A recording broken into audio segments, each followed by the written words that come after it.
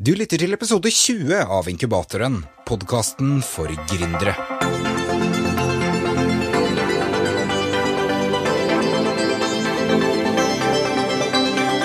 Hei igjen, Robert Shaw her, og velkommen tilbake til en ny uke og en ny episode av Inkubatoren.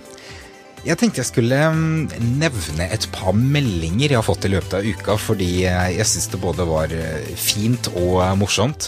Den første, den er fra en dame som heter Mette, og hun skrev på Facebook-siden: Jeg jobber meg gjennom alle episodene i podcasten din for tiden. Syns det er så interessant å høre historien til disse gründerne. Jeg er ikke gründer selv, ikke ennå i hvert fall, men sønnen min er, og det er morsomt å kjenne igjen hans guts og pågangsmot i intervjuobjektene dine. Det er godt å få bekreftet at det han og jeg lurer på er naturlig å lure på når man har en bedrift i oppstartfasen. Andre har faktisk lurt på det samme før oss. Har snappet om noen tips underveis også, så tusen takk til deg. Godt jobba. Jeg er glad jeg ramlet over inkubatoren. Reiseveien til jobben føles liksom mye kortere enn før, men noe så interessant på øret.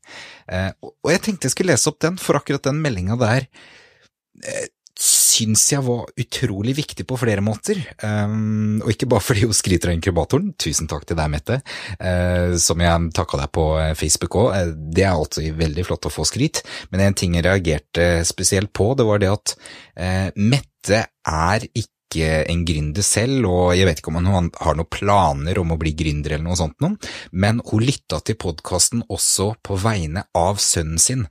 Altså hun lyttet til podcasten for å forstå og for å få svar på spørsmål som både han og hun lurte på i forhold til det å være rundt en som er gründer. Det er tøft, og det er vanskelig, og det er ikke så lett å forstå når man kanskje ikke alltid er det selv.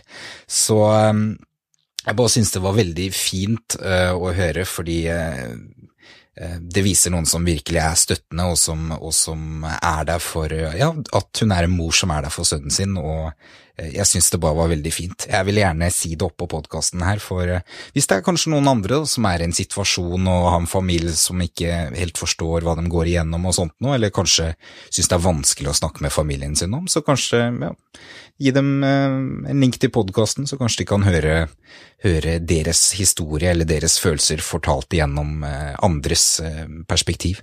Jeg vet ikke.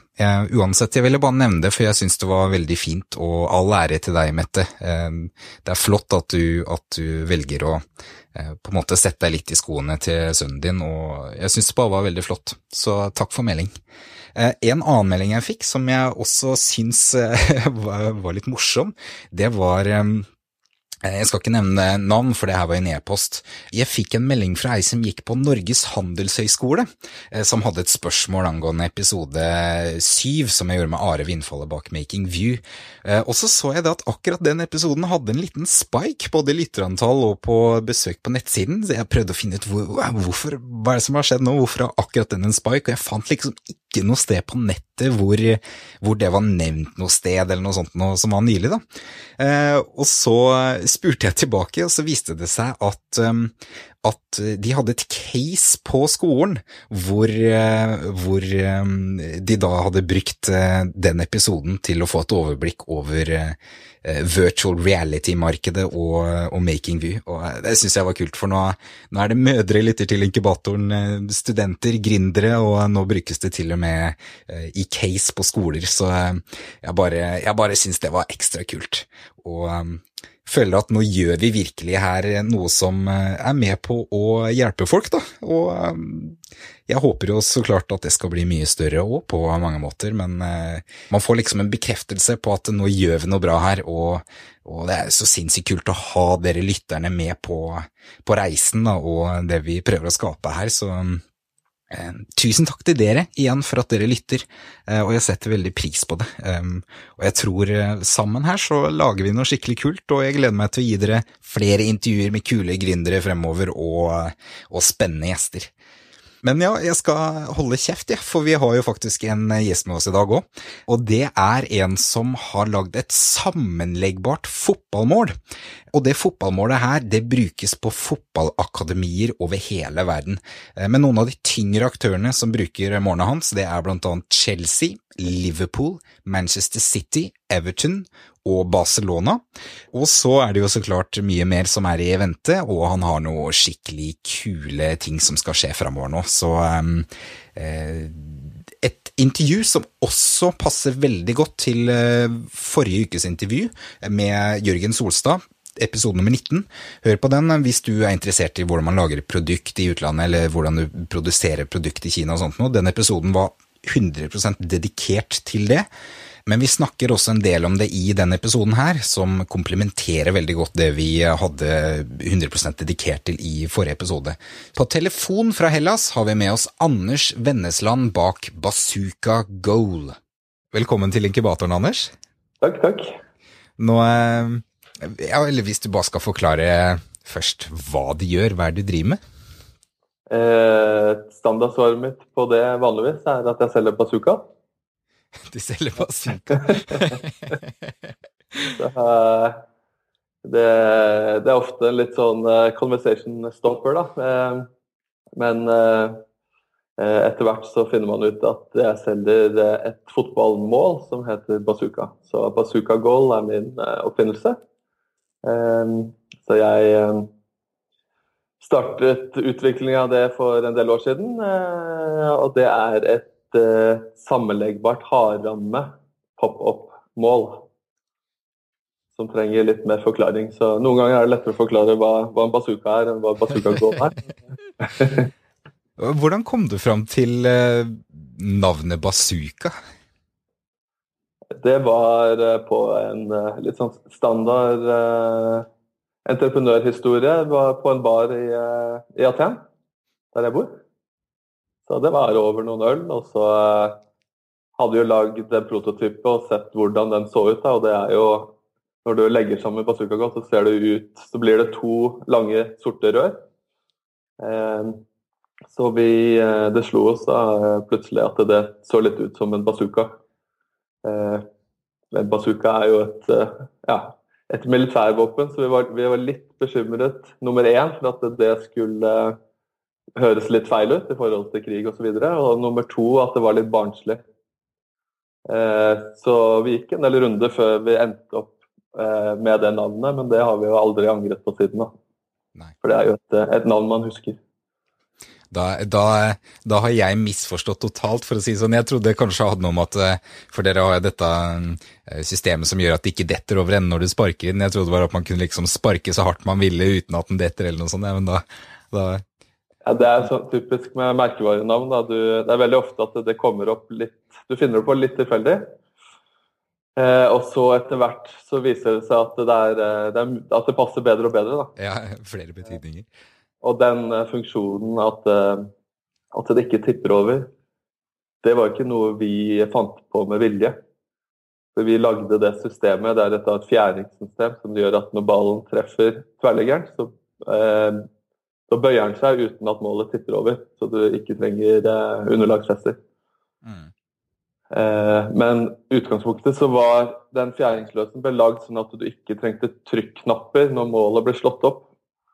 For når målet blir slått opp, så blir det stående i 90 grader. Og vanligvis da, så må du ha noe som popper ut, og så må du trykke da på knapper for å få det ned igjen. Og det var litt tungvint, for da måtte du gjerne ha 2 mann for å slå sammen målet. Så når vi fant ut det fjæringssystemet, så var det kun på grunn av funksjonen av å sammenlegge.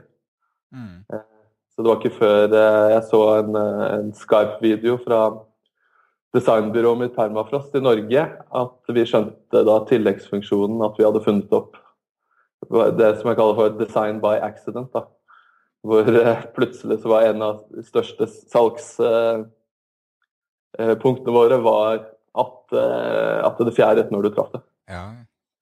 Men hvordan startet det her? For det her startet vel helt tilbake når du var student, gjorde det ikke det? Jo, altså utgangspunktet for ideen var når jeg studerte i Bournemouth i England, Sør-England.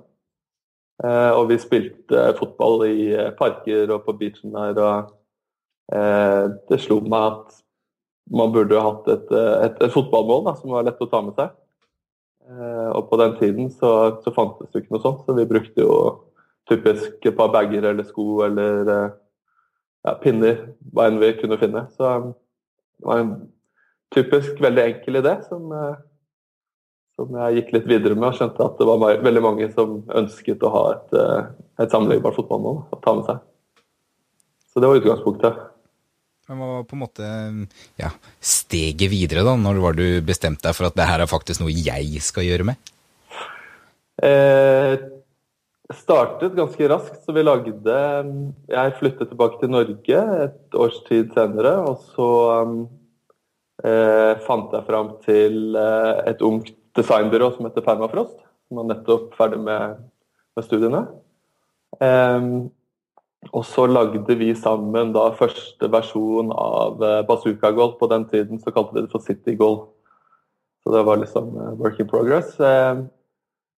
Men så etter vi hadde laget grunndesignet, da, som fortsatt er det samme som i dag, så tok det 6 eller 7 år før vi lagde den første prototypen. Så jeg gikk en ganske lang omvei, da, men jeg jobbet med relevante ting, da, så jeg fikk mye erfaring. Ja. Fortell om den omveien, for det var en ganske heavy omvei også. Ja, det begynte med egentlig at jeg gjorde et patentsøk i Norge. Og der fant jeg samme dag som jeg var på patentkontoret i Norge, og da hadde jeg lett over hele verden. Samme dag jeg var på patentkontoret i Norge, så kom det inn en patent på et sammenleggbart fotballmål. Og det viste seg da å være et patent fra en kar som du kanskje kjenner, som heter Stein Alvern, som skapte disse bensinpistolreklamene selv på 90-tallet. Han var også grunnen til at jeg valgte altså historien hans og bensinpumpereklame var grunnen til at jeg valgte å studere reklame i England. Og når jeg så på adressen på patentsøknaden, så hadde han er jo bergenser, så hadde han flyttet da til Nesøy hvor jeg vokste opp. Så når jeg så dette her, så tenkte jeg det her er jo litt for utrolig til å være sant. Altså det var en helt annen design enn det vi hadde da, men jeg tenkte 2 norske entreprenører, spesielt med hans kaliber, som på en måte jobber i konkurranse, det er sikkert ikke noe lurt for meg. Så jeg ringte han opp, rett og slett. Jeg ringte han opp hjemme på Nesøy, og spurte om vi skulle ta et møte og se om vi kunne samarbeide da, i stedet for å konkurrere.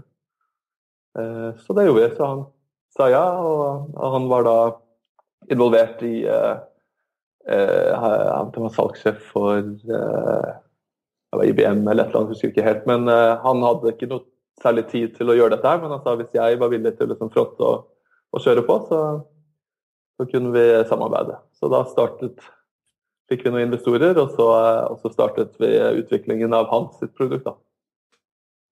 Og hvordan gikk det? Det gikk bra, det selges fortsatt, både i Norge og andre deler i verden, så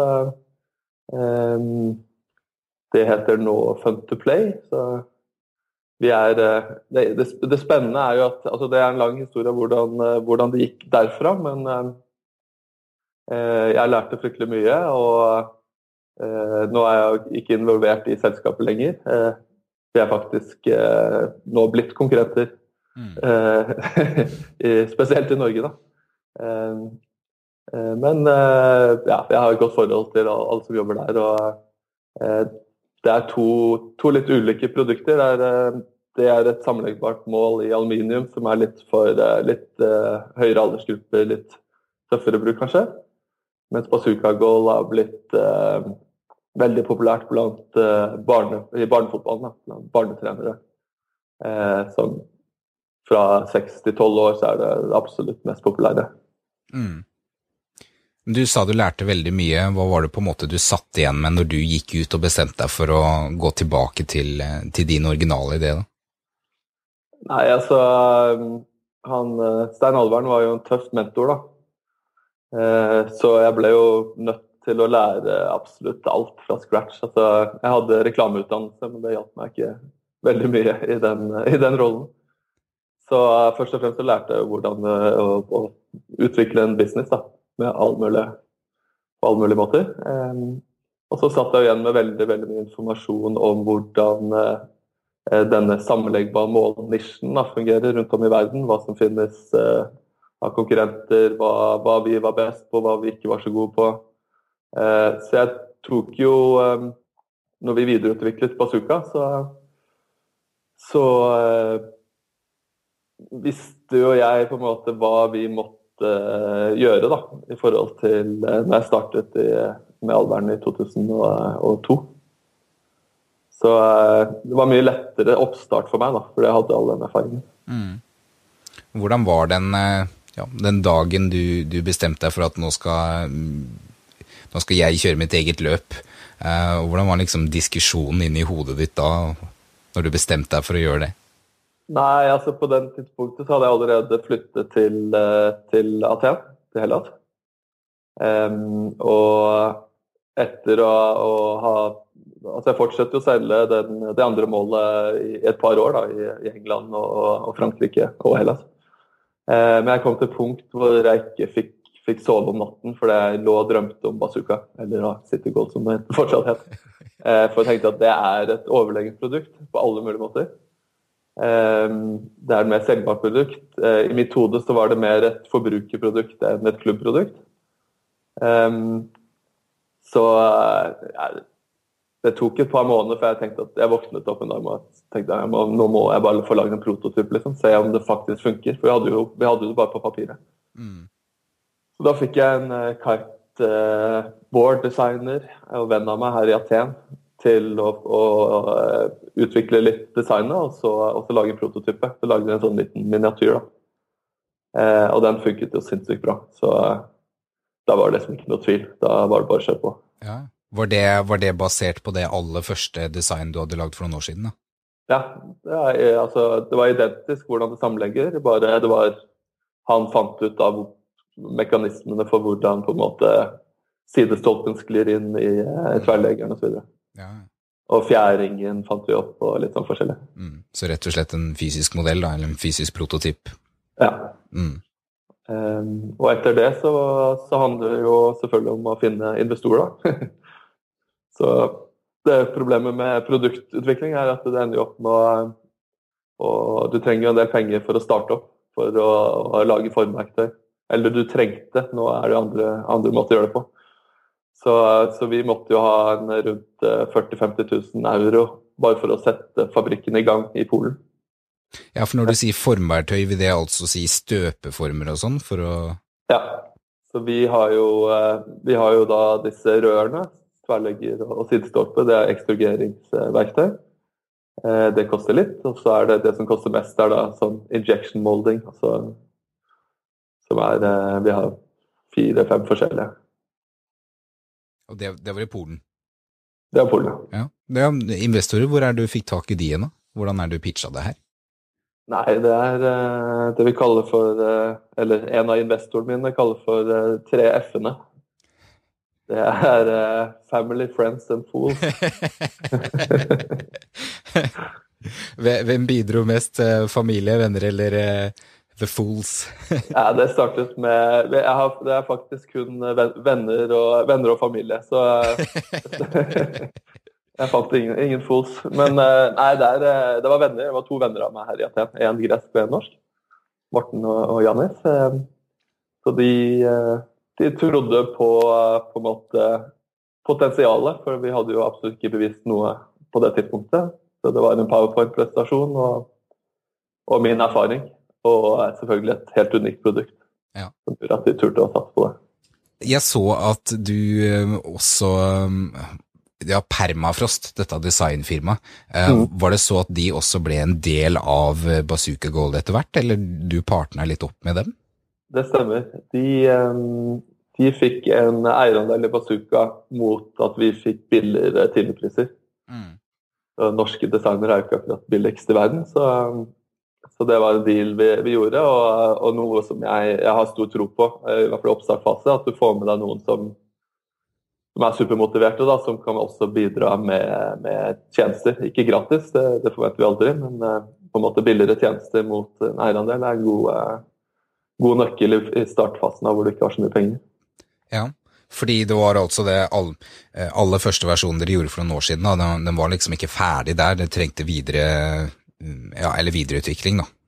Ja, det var konseptdesign, så på en måte hvordan den legges sammen, men derfra til altså ferdig produkt er jo ganske lang da. Lang vei. Du var jo også på et tidspunkt, så sjekket du jo fabrikker i Kina, gjorde du ikke det? Men det var for dårlig kvalitet eller noe sånt nå. Hva var det som skjedde der? Ja, altså vi startet i Polen. Det var egentlig samme rute vi gjorde i det tidligere firmaet med Alvern. Det var å starte i Polen, hvor det trygt og godt, og nært hjemme, og prisene er ganske gode. Og så kommer det til et punkt hvor du må flytte til Kina. Så vi flyttet til Kina det var halvannet til 2 år siden. Nei, halvannet år siden. Rett og slett fordi, spesielt for markedet utenfor EU, altså USA og Australia og Japan og så videre, så er vi nødt til å produsere og levere fra Kina. Det har med at valuta for eksempel, altså dollaren var jo lavere nå for et år siden, da, men australske dollaren, altså du må ned i pris for å kunne nå det i markedet. Så du har ikke noe valg, vi måtte til Kina. Vi startet opp første fabrikk med mye tull, gikk i de fleste fellene som man kan gå i når man starter opp i Kina. Hva slags feller da? Det handler jo veldig mye om kvalitetssikringen, så vi burde reise til Kina oftere, rett og slett. Så vi stolte litt for mye på sourcing-selskapet. Det er jo hvordan du starter opp i Kina, det er jo som regel at du finner et sourcing-selskap som da hjelper deg å finne fabrikker og styrer hele den ledelsen for fabrikk, altså produksjon. Så jeg hadde et sourcing-selskap som jeg kjente til ganske godt, og som flere av mine konkurrenter bruker, men konkurrenter og venner da, for jeg kjenner jo de fleste nå i bransjen. Så jeg ble anbefalt den sourcing-partneren, og vi stolte vel litt for mye på det. Det handler om å reise deg fysisk og holde på å si nærmest sitte på fabrikkgulvet og sjekke hvert mål. Altså det på det nivået der. Hvis du skulle tatt akkurat den prosessen helt på nytt i dag, hvordan vil du forholde deg annerledes til for eksempel sourcing-firma da, aller først? Det er litt vanskelig å si. Altså, jeg ville vel først kanskje research forskjellige sourcing-firma. I hvert fall ha 3 som jeg kunne velge mellom. Du lærer jo mye den prosessen å diskutere med en potensiell partner da. Og så ville jeg for det første reist dit tidlig og besøkt sourcing-selskapets kontorer, se hva de gjorde, og så fått de til å vise meg hver enkelt fabrikk som de skal bruke. For det som ikke jeg forstod på den tiden her, var at de velger gjerne da 3-4 forskjellige fabrikker som produserer de forskjellige delene. Mens i Polen så har vi en fabrikk som gjør alt, så det er veldig trygt og godt, ikke sant? Lett og med kvalitetssikring og så videre. Ja. I Kina så er det ofte, det kommer også an på hvor stor og liten det er, ikke sant? Vi var liten, så de valgte en liten billig fabrikk for å få ned prisen. Hvis jeg hadde reist over og sett den fabrikken, så hadde jeg aldri i livet gått med på det, for eksempel. Knøttliten sånn, fabrikk i Kina. Så det er vel først og fremst reist og besøk og krev at du får besøk av hver enkel fabrikk som produserer en del for deg. Og ellers er det kvalitetssikring når du er produsert. Før du sender ut, så må du ha en third party quality inspector, altså noen som du betaler til å besøke fabrikken. Og så lager du en kvalitetssjekkliste som de må gå gjennom, hvor de filmer og tar bilder og lager en score. Og hvis de går under den scoren, så godtar du ikke kvaliteten, rett og slett. Hvor er du fikk tak i den personen? Det var gjennom min australske distributør.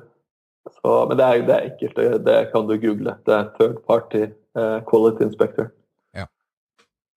Ok, så da har du på det tidspunktet så bytta du fabrikk, eller hva skjedde videre der? Ja, vi satt veldig på gjerdet om vi skulle bytte fabrikk eller beholde begge to.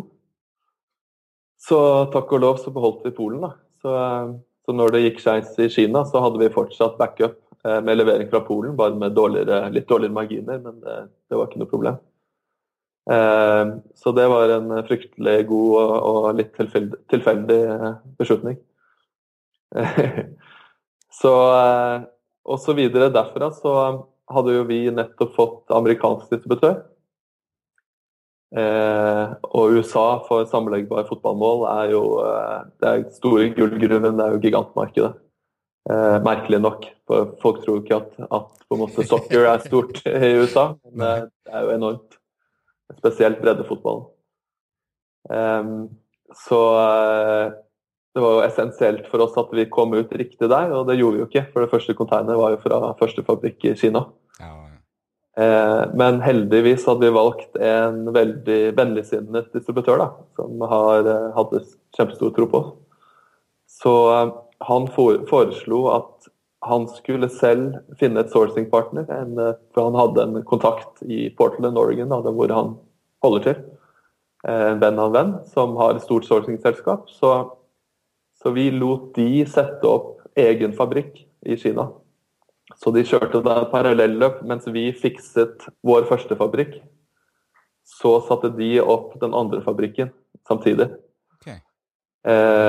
Og så nå er de en lisenspartner som kan produsere på egen hånd uten at vi er involvert i det hele tatt, og så betaler de en lisensfee til oss. Ja vel. Og det er noe jeg kan sterkt anbefale. Det er noe vi også ønsker å gjøre nå i flere markeder, som Japan og altså alt utenfor Europa, så prøver vi nå å lisensiere bort. Sånn at vi slipper å bruke noe som helst ressurser. De produserer og bestiller direkte fra fabrikk, eller fra sourcing-partner, altså. Og det frigjør jo mye ressurser for oss da. Hvor stor er fordelingen mellom hvor mange mål dere selger i forhold til hvor mye dere lisensierer bort? Ja, nå har vi nettopp startet, så USA har vel solgt 5.000, og vi solgt 15.000 i fjor. Og vi har jo solgt 30-35.000 til sammen. Men vi regner med at det nummeret, spesielt med USA, det kan lett ende opp i 50-50 etter hvert. Og da får du jo en sjekk i posten hver måned, selv om ikke marginen er så store på lisensfee. Det er jo ikke enorme summer per produkt de selger, men hvis de selger godt, så får du jo en god cashflow-sjekk da i måneden. Ja. Så. Når var det her forresten? Når var det på en måte fabrikkene var oppe og gikk, sånn at ting gikk mer smooth, for å si det sånn? Ja, det var nå i august-september. Ok. Da var begge fabrikker oppe og med god kvalitet. Du har jo fått mange tilbud underveis, både fra norske aktører, Intersport, Tesco og sånt nå. Kan du fortelle litt om det? For du har jo sagt nei til de største, etter hva jeg har sett.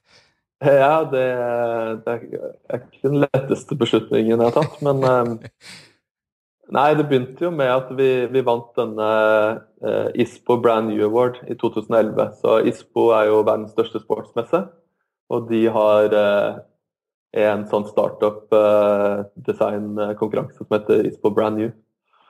Så hvis du vinner den, eller blir finalist, så får du en gratis stand på ISPO. Og der i The Brand New Village, og der kommer alle innkjøperne på en måte over hele Europa, og stor del av verden, de kommer innom der for å se hva som er nytt. Så vi fikk jo besøk av alle de store, Intersport og Sport 2000, Decathlon, XXL, Gressvik. Så vi startet jo with a bang, da, så kan du si, hvor alle syntes det var fantastisk og ville ha det, men vi stilte jo ut på ISPO med en prototype og uten fabrikk, altså vi hadde ikke signert kontrakt med fabrikken. langt unna formverket og så videre. Så vi var litt tidlig ute, så første gang vi sa nei til Intersport var rett og slett fordi vi ikke kunne levere. Altså, vi hadde ikke sjans til å nå de tidsfristene som de ønsket. Andre gang vi sa nei til de, så var det rett og slett fordi marginene var for dårlige. Vi hadde ikke fabrikk i Kina enda, så vi måtte levere fra Polen. Og Intersport har en kontrakt på størrelse med en telefonkatalog med masse penalties, og hvis du leverer for sent, så kan de du kan få penalties i forhold til tapt fortjeneste i butikk og så videre. Og når du snakker om en sportskjede med, hva det har for noe, 5000 butikker eller noe, så kan det bli spikerne kista for et lite firma, for å si det mildt. Så det var egentlig grunnen. Den aller siste gangen vi sa nei til dem, for det har vært 3 ganger, det var fordi de ønsket å sette egen merkevare på målet vårt. De har en merkevare som heter hva er det for det? Ikke ProStar, men ProSport, noe i den der. Uansett da, det var en betingelse fra deres side at de kunne lage en egen on-brand-versjon av bazooka, da. Og det følte vi rett og slett var feil, fordi vi veldig ekstremt opptatt av å bygge merkevare. Det vår største konkurransefortrinn etter patent, det jo merkevare. Så det var en beslutning vi tok i samarbeid med vår tyske distributør, som vi nettopp hadde signert opp, som mente at det var totalt feil, og det var vi enige. Så ja, når det gjelder Tesco, så var det litt sånn, det var 3 måneder før Europamesterskapet, det var verdensmesterskapet, husker jeg ikke engang. Ja, en av de. Men det var i hvert fall rett før da, hvor det var markedssjefen for Samsung i England som tok kontakt for Samsung Retail. Og de hadde et opplegg med Tesco hvor de skulle samarbeide og lage et eller annet for euro da. Ja, det var euro. Og i den sammenheng så spurte de da om en quota på 250 000 bazooka gold. Og det var jo, altså det gikk jo ikke veldig langt, så jeg vet ikke hvor realistisk det var, og om det hadde skjedd, men det var jo absolutt umulig for oss å levere det nivået på 3 måneder, så... Ja. Det mange mål, 250 000. Ja. Jo, hvis du fikk det ordret nå, så kunne vi klart det. Ja. Men da var det absolutt ikke mulig. Men vi fikk kontakt med en del i fotballverdenen i England på grunn av det, fordi han Samsung-karen var da god venn med en veldig kjent fotballagent for Arsenal. Så gjennom de så har vi fått mye kontakter, og vi har jo nå bygget opp i England hvor vi leverer til 10 av de største Premier League-klubbene, blant annet. Og det startet egentlig der. Det jo helt konge, da. Ja, det konge. Vi mangler bare 1 klubb, og det min klubb, og det Manchester United. Så vi i sluttforhandlingene nå i disse dager om å få med de også. Så da jeg fornøyd. Har ikke bedre salgsargument enn å si at disse klubbene bruker målene deres? Nei, altså det jo en del av merkevarehistorien vår jo at vi startet opp med å lage et forbrukermerkevare, Bazooka Gold. Vi laget et sort fotballmål liksom i stedet for et hvitt. Vi gjorde alt motsatt, og jeg tenkte ikke så mye på... Jeg visste at klubber kom til å være interessert, men jeg visste ikke at de kom til å være så interessert. Før Chelsea sendte meg en e-mail her for noen år siden, og spurte om vi kunne sende over noen sample, og etter de hadde testet det, så spurte de om jeg kunne komme over og besøke det. Og da så jeg jo da Bazooka Gold i bruk i deres treningsakademi, og skjønte plutselig, ok, det her kan bli stort. Altså, jeg skjønte ikke helt hvorfor de trengte Bazooka Gold, altså en stor klubb som Chelsea. Jeg visste ikke helt hva de skulle bruke det til, da. Så jeg tenkte kanskje det var sånn, det jo en del trenere som reiser rundt i nabolag og så videre, at de måtte ha med bilen eller noe. Men det viste seg at alle klubber nå i hele verden, på alle nivåer, bruker småmål, sammenleggbare småmål på treningsfeltet til den store trenden som i verden nå, som heter small-sided football, altså small-sided training. Og det rett og slett at de setter opp 4, 8, 16 mål i forskjellige formasjoner, og så spiller de på flere mål på en gang, med forskjellige teknikker. Så når jeg kom på treningsfeltet til Chelsea på akademiet der, så jeg at de hadde satt opp 8 bazooka-goal i en slags ring, nesten, en firkant, 2-2-2-2, hvor de hadde forskjellige treningsteknikker for de yngste aldersgruppene. Og da det jo klart, da trenger de noe som lett å bære ut på treningsfeltet og sette opp fort, og lett å lagre. Og da scorer på en måte bazooka-goal høyst av alle på markedet. Så vi skjønte jo at klubbmarkedet kom til å bli vårt største marked, i hvert fall i de første årene. Ja. Det litt overraskende at de gjør det sånn. Det liksom for å trene opp beslutningshurtigheten og presisjonen, da, eller? Ja, altså alt handler nå i fotballverdenen handler om teknisk utvikling i tidlig alder. Det vil si at de yngste skal ha ball i fot hele tiden. De skal ha så mye ballberøringer som mulig. Chelsea forklarte meg for eksempel at de ikke oppfordrer til passing, altså passe ballen, i det hele tatt inntil de 8 år gamle. For de vil at de skal trene opp de motoriske, tekniske ferdighetene. Og så kan de lære passning senere, som lettere. Så i forhold til bazooka-goal, så jo det finnes jo andre sånne pop-up-mål på markedet, men det sånn telt, jeg kaller det for teltstang-mål. Altså det sånn, det teltstenger med noe tøy, og gjerne halvrund form, og det ser ikke så veldig ut som et fotballmål. Så det som gikk opp for oss, at vi var på en måte et hardramme, solid frame pop-up-goal, som ser ut som et fotballmål, oppfører seg som et fotballmål, og det veldig viktig psykologisk for unge spillere. Det å treffe ballen i tverrleggeren, for eksempel den følelsen som vi alle kjenner som har spilt fotball, det får du med bazooka, det får du ikke med disse teltstangmålene. Så alt dette spiller inn når en klubb velger bazooka-goal i forhold til andre fotballmål. Og så det den small-sided trend, small-sided game-trenden som alle klubber involvert i nå. Alle norske klubber også. Altså, fotballforbundet de introduserte jo 3-mot-3-fotball uten keeper for 6-åringer nå i år, for første gang. Okay. De jeg tror det vel andre fotballforbundet i Europa som introduserer det. Første var Danmark. Så de veldig klare over trenden, og jeg vil tro at de aller fleste klubber i Norge bruker småmål nå på treningsfeltet. Ja. Hvordan føltes det når du så flere av målene dine hos Chelsea aller første gang? Det var en enormt god følelse. Spesielt fordi vi tilbyr jo da printing på nettet, så vi hadde printet Chelsea-logoen på baknettet på disse bazooka-goalene. Så når du kom inn på treningsfeltet, så du liksom 8 bazooka-goal med Chelsea-logo. Det så jo veldig lekkert ut da, så jeg skjønner jo at det attraktivt for et fotballakademi. Så det var gøy.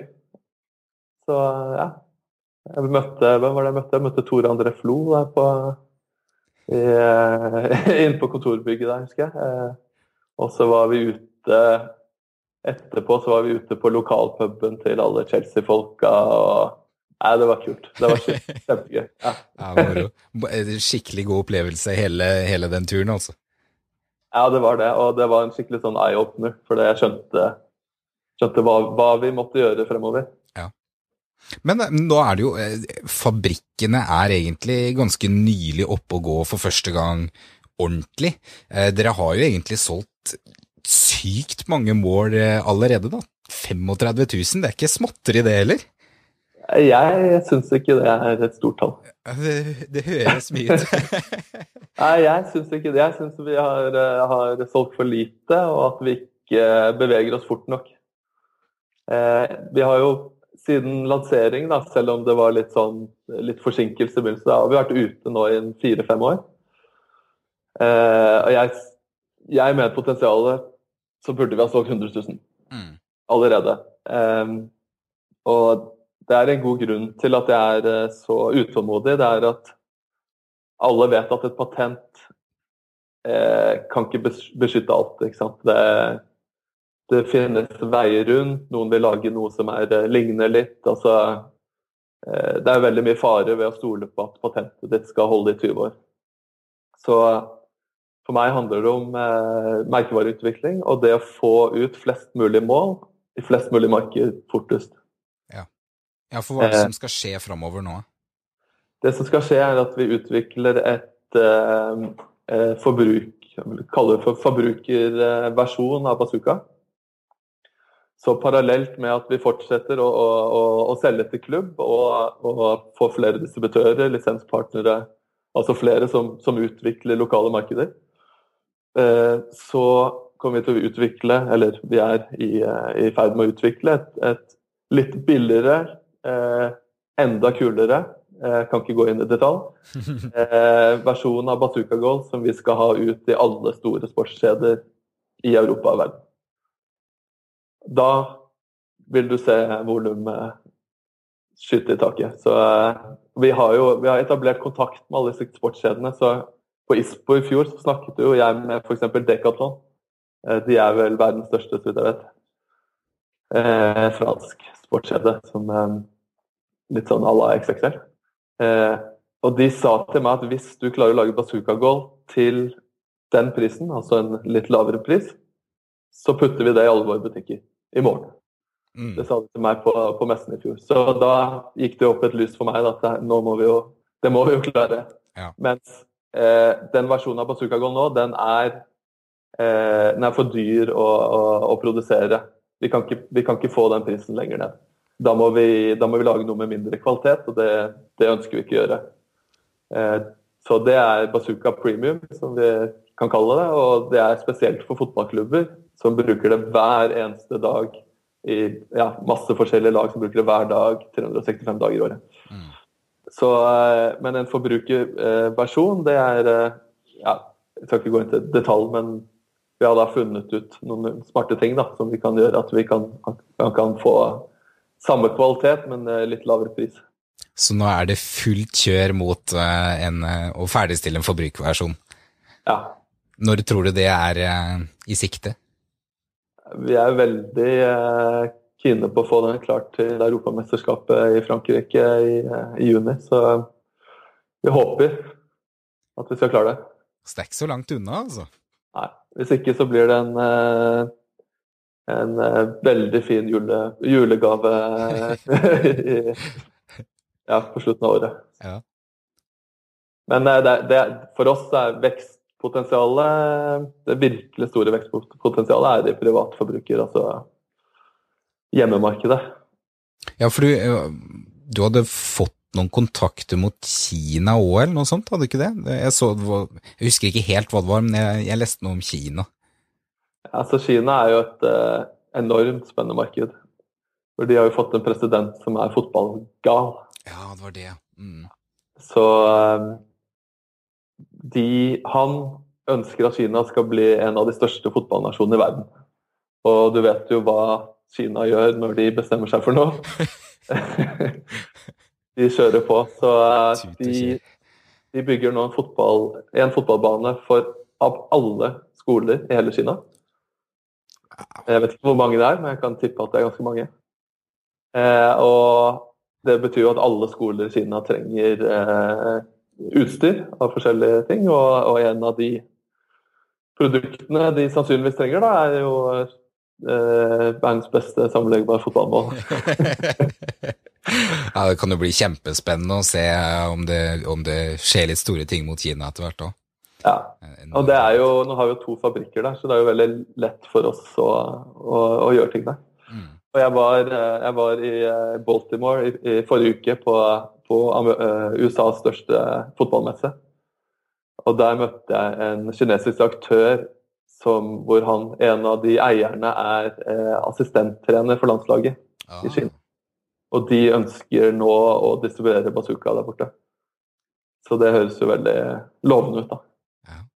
Gratulerer, Anders. Det virker jo lovende det her da. Ja, det har ikke vært noe smooth ride. Det har ikke vært noe sånn skape et bra produkt og så bare kjøre ut og alt fryd og gammen. Men vi har posisjonert oss nå i Europa og i verden. Og ikke minst i Norge, som faktisk det største markedet vårt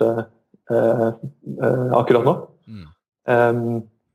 Vi har posisjonert oss på en måte hvor vi har veldig stor tro på at dette her skal bli ordentlig stort da. Når du bare nevner det der med at ikke alt har vært helt fryd og gammen, det noe som skiller seg mer ut enn andre ting, eller? Ja, det produksjonstull. Det der vi har hatt problemer. Det nesten ikke... Det vanskelig å gi råd for hva vi kunne gjort annerledes, men det noen feller man nesten bare må gå i og lære, og så håpe at det går bra. Det veldig vanskelig å sikre seg 100%. Og så det så patentering et vanskelig tema. Det koster veldig mye penger da. Så vi har brukt fryktelig mye penger på patentering. I fjor så endte vi opp med vi har fått Europapatent, men det betyr jo bare at i 2 år så slipper du å betale noe, men så må du velge hvert eneste land i Europa og betale da årsavgift og registrering og alt for hvert land da. Så det jo skyhøye priser. Hva ligger det liksom på per land da, bare sånn veldig, veldig roughly? Nei, altså registreringen fra 10 til 30 000 per land. Oi, det blir mye penger. Og så årsavgiften 1000-1500 euro per land, kanskje. Tillegg da, så hvis du har liksom 100 land, så det en del penger. Ja. Så der har vi en balanse, jeg klarer ikke å gi noe råd. Altså vi fikk et råd fra en konsulent som sa at det var ikke noe vits å ha så mange patenter, fordi det et lite selskap, og det har sannsynligvis ikke råd til å på en måte fighte det patentet hvis noen prøver å ta det. På den andre siden så hadde ikke vi hatt lisenspartner i USA i dag hvis vi ikke hadde hatt patent. Så jeg tror rådet må være at du må ha patent i de viktigste markedene, men du blir nødt til å på en måte velge bort ganske mye da. Og så det jo sånn at det jo ingen andre som kan ta patent på produktet ditt i et marked hvor det ikke patent. Så det ikke sånn at noen kan blokke deg for å selge ditt produkt i et marked. Ok, så de kan ikke hindre deg, men de kan produsere de også? Ja, ikke sant. Så da kommer jo det med merkevare inn, da, at du må være best på merkevare. Markedsleder, og det betyr jo at du bør fortest mulig komme deg ut i mange markeder, og helst med stort volum. Sånn at du får en posisjon. Og for oss så har jo vi sikret oss en merkevareposisjon på grunn av at vi har fått de største klubbene i verden til å kjøpe Bazooka Go. Så jo de liksom forever knyttet til Bazooka Go da. Så når konkurrenter kommer på banen, så kan vi si Bazooka Goal Original, used by Chelsea, Manchester United, Manchester City, og så videre. Og Liverpool. Men patenter noe vi har lært mye om på veien, og jeg vet ikke om vi har gjort det riktig eller feil, eller jeg har ikke særlig råd der, rett og slett. Men produksjon, der må man jobbe hardt med å få det så riktig som mulig fra begynnelsen av. Ja, den patentkostnaden nok da tydeligvis en enorm kostnad mange ikke har sett for seg på forhånd. Ja, den bare fortsetter år etter år etter år. Men på produksjon så har vi også lært at det går an å sette opp fabrikker uten å måtte legge ut masse penger. Så hvis du heldig og får en god sourcing-partner, så kan de gi et tilbud hvor de legger inn verktøykostnadene, altså produksjonsverktøykostnadene, inn per produkt. Okay. Så for eksempel, vi kommenterte oss til 20 000 bazooka-gål for fabrikken i Kina, og da koster det bare 50 cent per produkt i formverktøykostnader. Ja, ikke sant. Men det vel ikke alle fabrikker som sier ja til sånt heller, vil jeg tro? Nei, jeg tror det er mer og mer vanlig. Ja, ok. Ja, men det jo kjempebra. Og så hvis du heldig, så kan du også få betalingsbetingelser fra sourcing-partneren, rett og slett. Ok. Vi i en posisjon hvor vi har klart å forhandle både med Polen og Kina betalingsbetingelser som gjør at de legger ut alle pengene inntil vi kjøper produktet, og ofte 30 dager etter levering.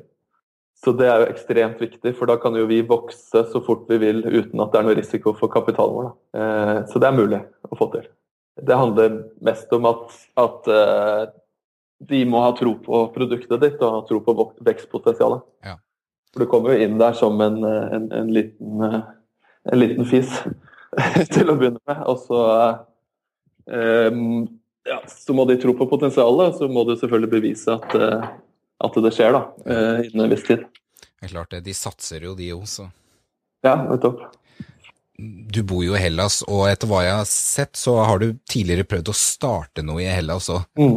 Men du har sagt det klin umulig, og vi leser jo om det hele tiden, at det mulig å starte i Hellas, men det ikke så lett å alltid kanskje skjønne hvorfor. Kan du fortelle litt om de der kinkige prosessene det faktisk og det å prøve å ha en bedrift i Hellas? Ja, det kan jeg. Jeg har prøvd å starte 2, og nå har jeg en gresk bedrift her som på en måte jobber for det engelske selskapet.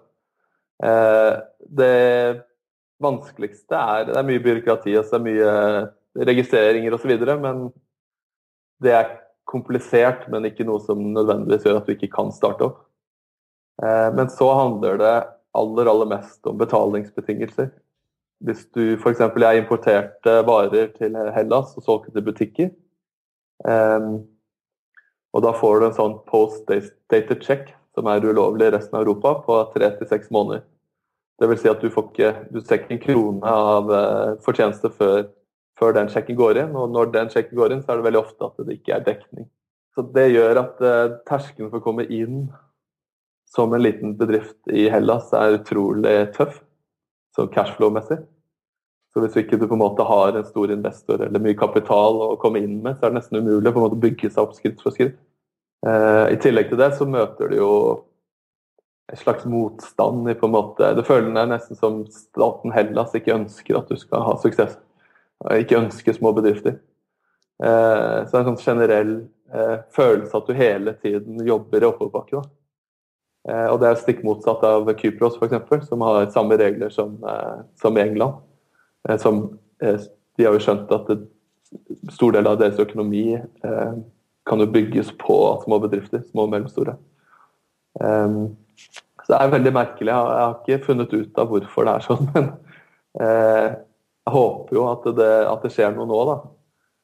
Og det virker som det i ferd med å skje ting her i Hellas, og det jo veldig mye entreprenørvirksomhet i Hellas, veldig mange som har mistet jobbene sine, og derfor har blitt på en måte presset til å gjøre andre ting, da. Og da har de ofte sagt, ok, da har jeg ikke noe å tape, så da prøver jeg å starte liksom, drømmejobben min. Så ser jeg veldig mye barer som åpner, liksom, nye restauranter, barer, alle mulige, mye startup, sånn incubators. Så det veldig mye entreprenørvirksomhet som skjer her nede, men det helt avhengig av at staten Hellas støtter opp om det, og gjør det lettere. Og så det betalingsbetingelsen, det jo bare en ond sirkel, altså det ingen som, hvis alle sa, ok, nå slutter vi med det 3 til 6 måneder, nå kjører vi som resten av Europa, så det det ingen som har tapt på det. Så, det holdningsendringer, det kulturelle ting som sitter låst fast. et marked som nærmest umulig å forstå seg på for en utlending. Nei, men helt... sorry? Ja, nei, men det slo meg også at det jo blitt også veldig billig å drive i Hellas, da. Det jo en del fordeler, det jo veldig billig arbeidskraft nå, veldig billig kontorleie. Så hvis det skjer liksom små forandringer fra statens side, så kan det jo bli et kjempeflott sted å starte bedrift. Og for bedrifter sånn som jeg, da, som har et utenlandsmarked, som selger til Europa, så det jo en utrolig god base. Det billig drift her. Ja. Så Hellas, en åpenbar løsning for Hellas jo å gjøre det lett for små bedrifter, eller små og store, å sette opp her. Og få mer skatteinntekt fra utenlandske bedrifter som har base i Hellas. Mm. Det jo mange østeuropeiske land som gjør det, som gir gode insentiver. Mens Hellas, så leste jeg her forleden, de sa jo nei takk til Tesla. Tesla hadde jo lyst til å sette opp Europa på en måte produksjonsbasen her i Hellas, men fikk bare motstand av den greske staten. Ja vel, så rart. Så rart, ja. Det nesten så de ikke har lyst til å få noe økning i velstand. Ja, men det har nok med at offentlig sektor jo fryktelig stor, og der det mange mektige personer involvert, og deres familier og venner som avhengig av de jobbene. Så det handler nok om at det faktisk motstand mot privat virksomhet. Hvis jeg sier suksessfull, hvem den første du tenker på, og hvorfor? Richard Branson. Hvorfor? Jeg føler at han har hatt suksess uten å gå utover sin egen integritet. Så han forbilde for meg. For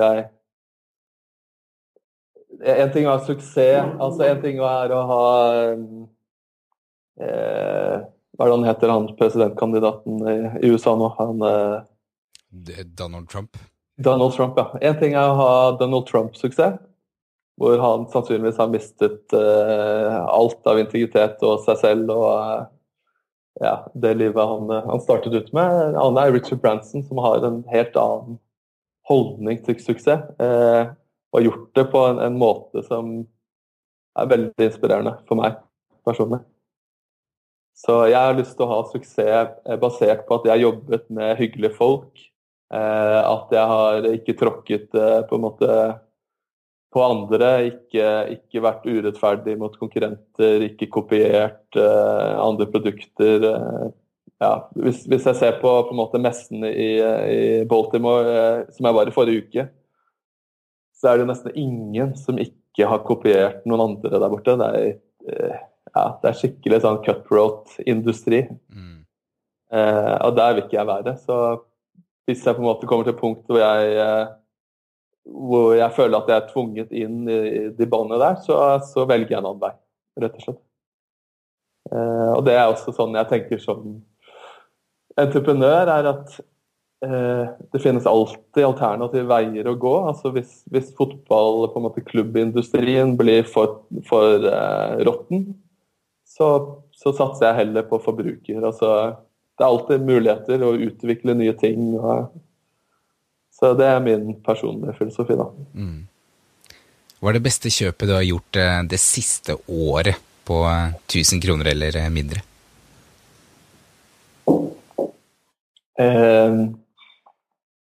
Piano. Se der, ja. Jeg fyller 40 år om noen uker, og jeg har hatt ambisjoner om å lære piano i hvert fall 20 av de.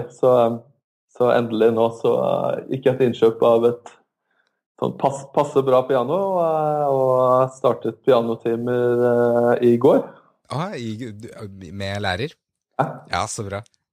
Så det gir meg mye glede. Ja, utrolig moro. Jeg har et elektrisk keyboard stående her, jeg også. Nå har vi et piano nede her, men og og jeg gikk til pianotime før, for noen år siden, og gjør ikke det nå. Nå har jeg ikke råd til det heller, men for de som har lyst til å lære seg piano, som ikke har råd til en pianolærer, kan jeg bare nevne, det en sånn software på nettet som kalles Piano Marvel, og jeg tror det pianomarvel.com, tror jeg husker ikke helt. Men i hvert fall der det kan du koble til keyboardet ditt, og der viser dem liksom, du kan se hvilke keys du spiller, du får alt opp der på en utrolig bra måte. Så Piano Marvel, jeg noterer meg det. Ja, gjør det. Det kjempebra. Jeg må si at jeg har jo holdt på nå i et halvt år uten pianolærer, da. Ja. For jeg var ikke så veldig interessert i å lære egentlig det tekniske. Det mer sånn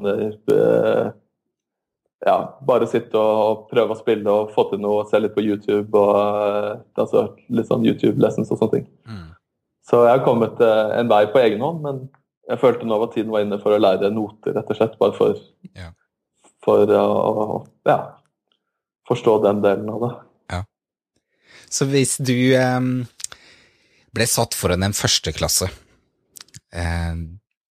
helt fri for de normene samfunnet former oss til etter hvert når man vokser opp, hva ville du sagt til de? Jeg ville sagt følg energien.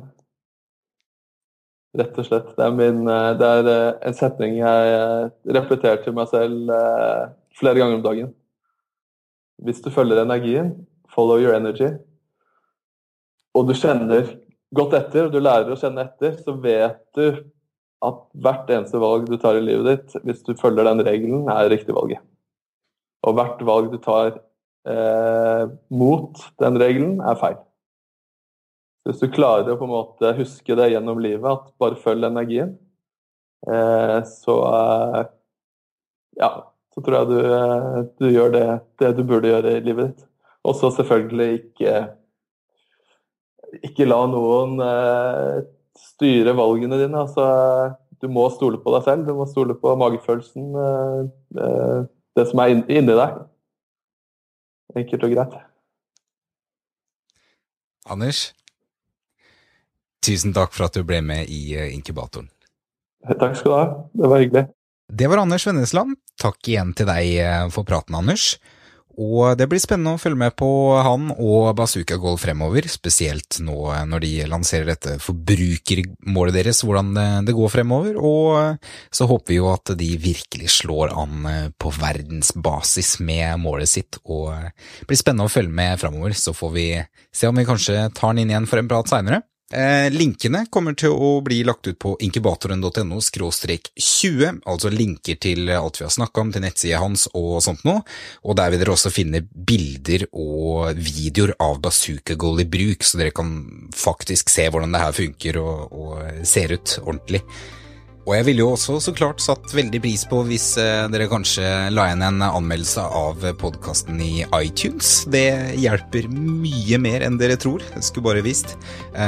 Det kan i hvert fall gjøres på inkubatoren.no/iTunes, da blir du sendt rett dit, eller hvis du deler podcasten med en venn du tror vil like den, eller kanskje noen, sånn som Mette i starten av episoden som jeg snakket om, kanskje har en sønn eller noen foreldre som bør høre på det, så setter jeg alltid pris på det. I neste episode av Inkubatoren tar jeg en prat med Norges eneste tekstdoktor.